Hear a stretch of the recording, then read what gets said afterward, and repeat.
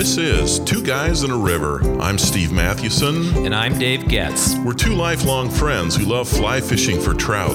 Our podcast is all about helping you catch more fish and deepening your love of the time you spend on the river.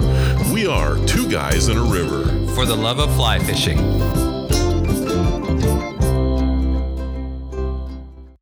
Fly fishers are generally good citizens. At least that's our experience. Fly fishers care about conservation, they have good stream etiquette, and they respect other anglers on the river. Maybe that's because fly fishing requires patience and a level of skill that the slobs just don't have time to acquire. But occasionally we'll run into an inconsiderate fly fisher, a jerk who makes the fishing more difficult or frustrating or miserable for the next fly fisher. Today we're going to tell you what inconsiderate fly fishers do so that you won't be that guy or that girl. And of course, Steve and I have never been inconsiderate or even jerk-like.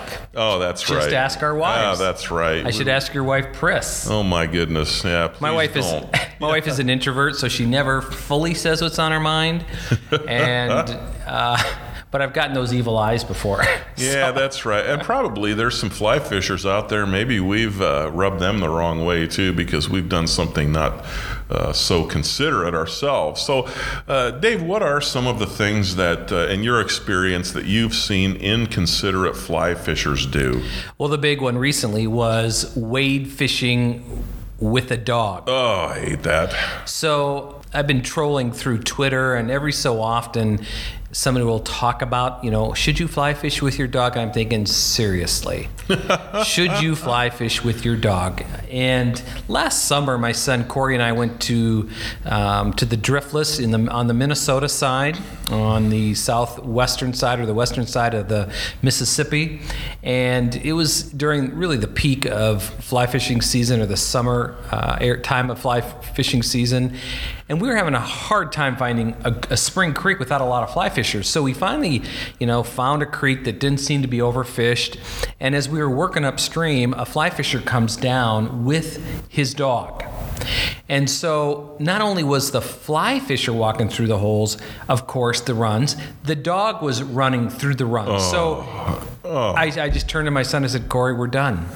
And the guy wanted to chat with us and talked about his dog. And I just, Corey, let's turn around and go back, because they had just walked downstream. And so the next, 200-300 yards or 400 yards, half mile was basically, ruined. The runs were ruined. You had the dog, and the dog was walking right through the run as we turned this bend in the river. So wade fishing with your dog, to me, is so unbelievably rude. That's right. So inconsiderate. Now, I want to make this clear. You're a dog lover, right? Oh, yeah, absolutely. I love dogs. This. Yeah, right. you have a dog. Now, I have a hunting dog. If I said this, and a fat hunting dog. Yeah. If my family was listening to this podcast, they would just blame it on my love-hate relationship with our dogs. So you really don't like dogs? Well, yeah, I kind of do, but I really get annoyed with certain things. I got to tell you, this one time when we lived in Montana, we had this black lab whom my son Ben affectionately named Blackie. That we let him name the dog, so that was his creative name. But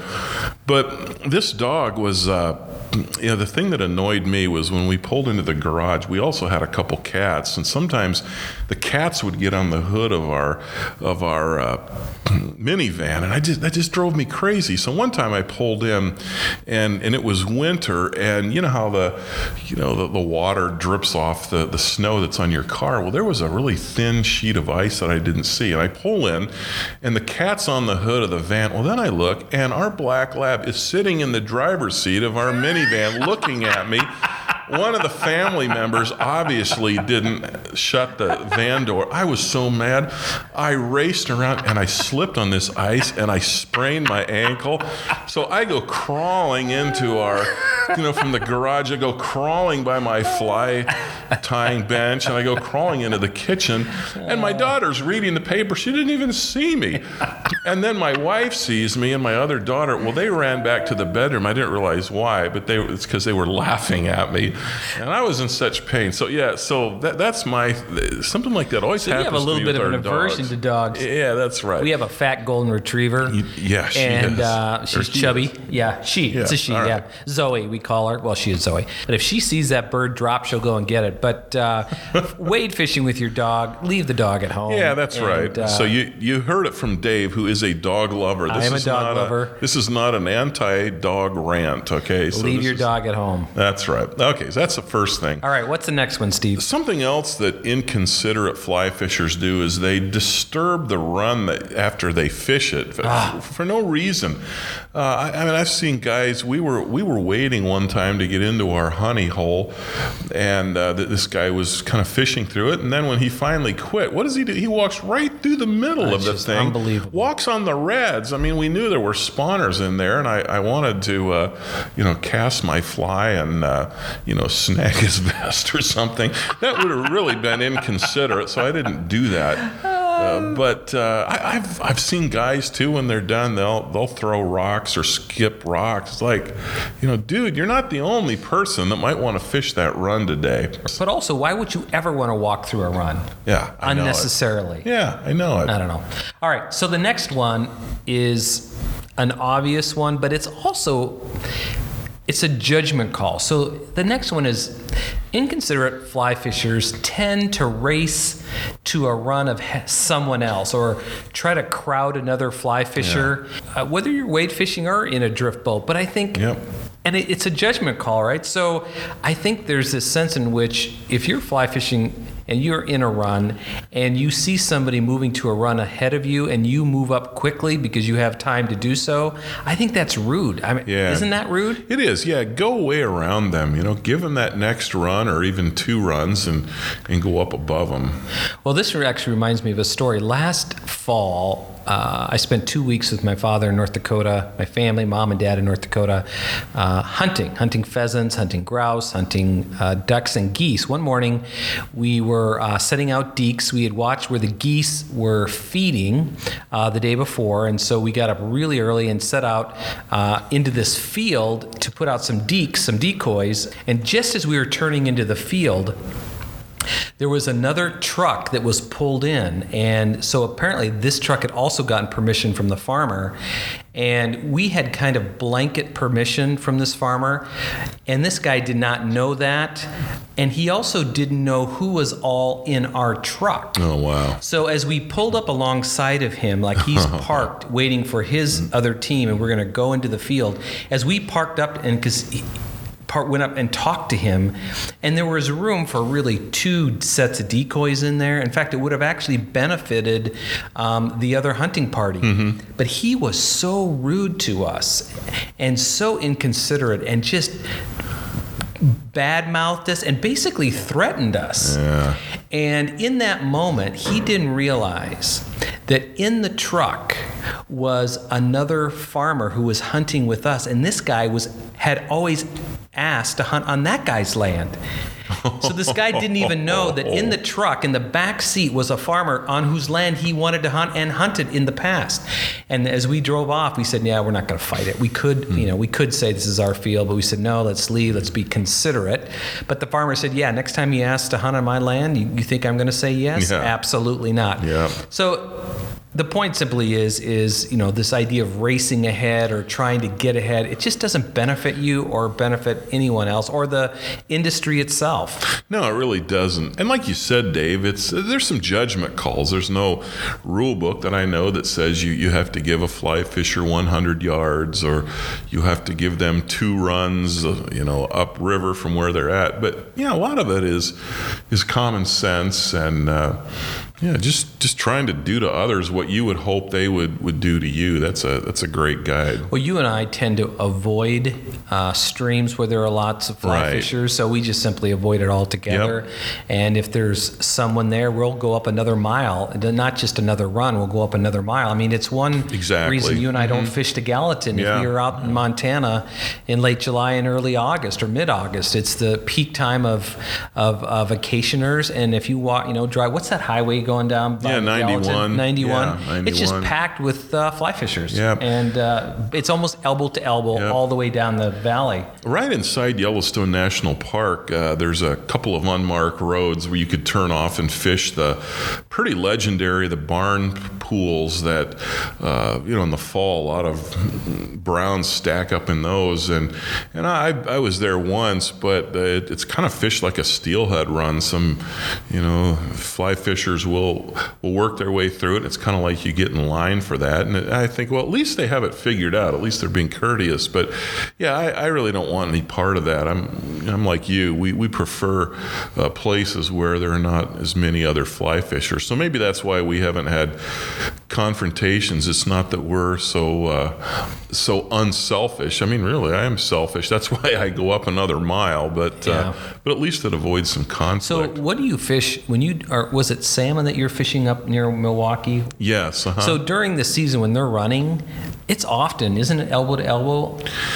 I suppose it is. I always try to hit that midweek, and so there were other fly fishers out, and probably some spin fishers too. But it really wasn't too bad. In fact, there you simply find a place, and you kind of wait. If the fish are moving up, it's a different pot of fish every 10 minutes. Right. But it can happen there. That's true.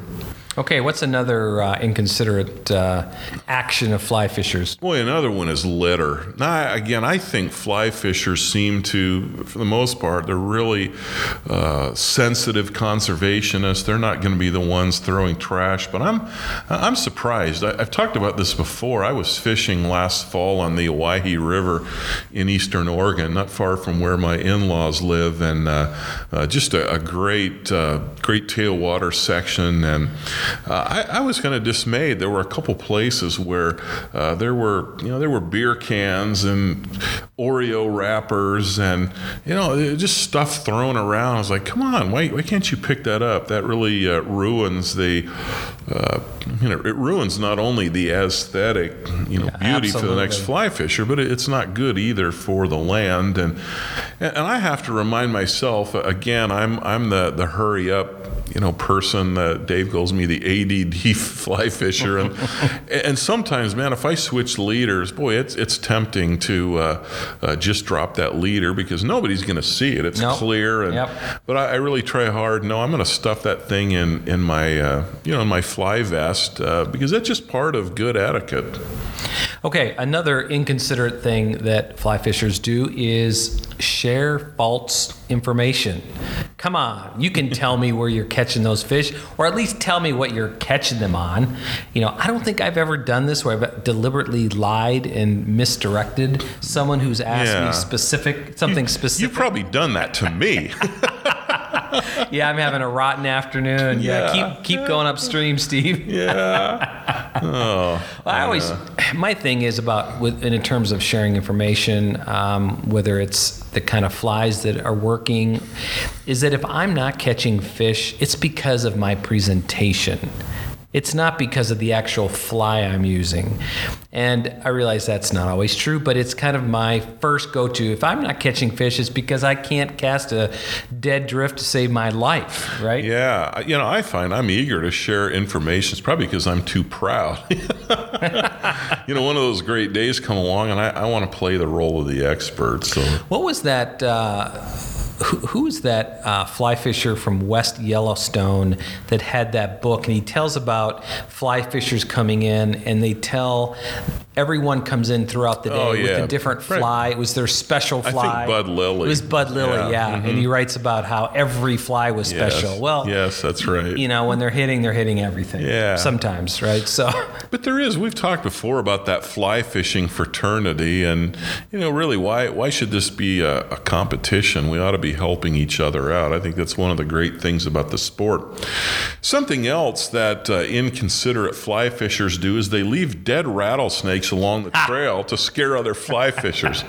Yeah, I got to tell you this story. I mean, Dave remembers that we were fly fishing in the bear trap, and I knew that a friend of mine named Stan had gone into fly fish, and he even, we're always conscious that the first couple hundred yards. Yeah, there's lots of rattlesnakes. Yeah, from that Warm Springs access, you've got to be careful. And so anyway, we walked in and we fished, and we had talked to Stan and knew that he was in there. And remember he left before we did. So on the way out, we're walking along. We're about, 150, 200 yards from the parking lot. And we're just walking along the trail. And I look down, and 3 inches to the right of my boot is this rattlesnake that's coiled up. And before I had time to have a heart attack, I realized the head was cut off. And I knew that was Stan's. Like, oh, you did that to me. So that's awesome. Yeah, so there's a tip. Inconsiderate fly fishers are the ones who leave the dead rattlesnakes. So here's another thing that just hit me about inconsiderate fly fishers. So when it's 20 degrees, it's, let's say, March 28th, and the wind is whipping, and you've brought a full thermos of hot chocolate, and the other guy did not bring that, and yet he feels like he should be able to have half of your hot chocolate. That's an inconsiderate fly fisher. That sounds like bitterness on your part. Yeah, well, if you were better at sharing your hot chocolate, then you wouldn't whine about it. Well, now I just bring coffee because you don't drink coffee, so. I know. Speaking of inconsiderate, maybe they're not fly fishers, but it's the inner tube hatch it's on the lower Madison in the summer. That's a sight to see. People floating down with their coolers and just little kids and families floating down on inner tubes, probably oblivious to the fact that there's rattlesnakes lining the banks. But and it makes fishing, at least with a guide and a drift boat, almost impossible. Yeah, it does. And we avoid that stretch, and most people do in the summer anyway, not just because of the inner tube hatch, but because it's really too warm to fish. It'd be too much pressure on the fish at that point. Dave, what are some other things? Maybe these are some things that are not just downright inconsiderate, but they're not really helpful. You don't have to be extremely helpful to other fly fishers. You just can't be inconsiderate. Yeah. You're not gonna give away all your secrets. Yeah. You've got to give, if you're a fly fisher, you got to give the other fly fisher a little bit of sugar, right? Yeah, that's right. You got to tell them exactly. You can point them in the general direction. I remember Fan Creek a couple years ago. People asked us after we went up to Fan Creek, because they'd always heard of Fan Creek, which is in Yellowstone Park, and Steve and I decided to take an afternoon and hike up. It was a couple miles, and it wasn't that great. But when people ask us about it, they go, "Oh yeah, I've thought about Fan Creek before. What was it like?" We were honest. Now the day we weren't there, but there's some great runs. Yeah. So you don't have to tell them specific things, but to give them a little bit of sugar, I think that's just, again, part of the fraternity. And we may or may not have encouraged some fly fishers to start fishing about a half mile up above our favorite run. Around that next bend, we've heard it's really good there. Exactly. Well, and I have heard that. Yeah. So technically, I'm being truthful. But there are days, aren't there, where we feel like we've struck out. Someone got to our run first, and that's just kind of the nature of fly fishing. And often, even in that moment, sometimes we'll stop and we'll go, okay, now where? And it forces us to find new waters to fly fish. And that's not a bad thing, because for you and me, that's one of the things that we keep as a high priority, which is we always want to be looking for new waters to fly fish. So that's a good point, Dave. When we think about being inconsiderate, we're always thinking about the other guy. In the definition we may work with is that inconsiderate is the other person who's in our way, as if we own the river. But the fact is we don't. Yeah. And we have to practice being considerate if we expect others to do that as well. All right, that will do it for today. What else do inconsiderate fly fishers do? Well, please tell us by going to twoguysinaRiver.com and commenting on this podcast link. What should you avoid doing so that you're not that guy or that gal? You can find Two Guys in a River on Facebook, Instagram, and Twitter. We'd love for you to subscribe to our podcast feed on your mobile phone or tablet. Each week, we publish a new episode of the podcast. We also publish one new article each week. And by the way, many of our listeners download an app called Podcasts, and which you can find in your app store. Well, thanks again for listening. I'm Steve Mathewson. And I'm Dave Getz. Until next time, we are Two Guys in a River. For the love of fly fishing.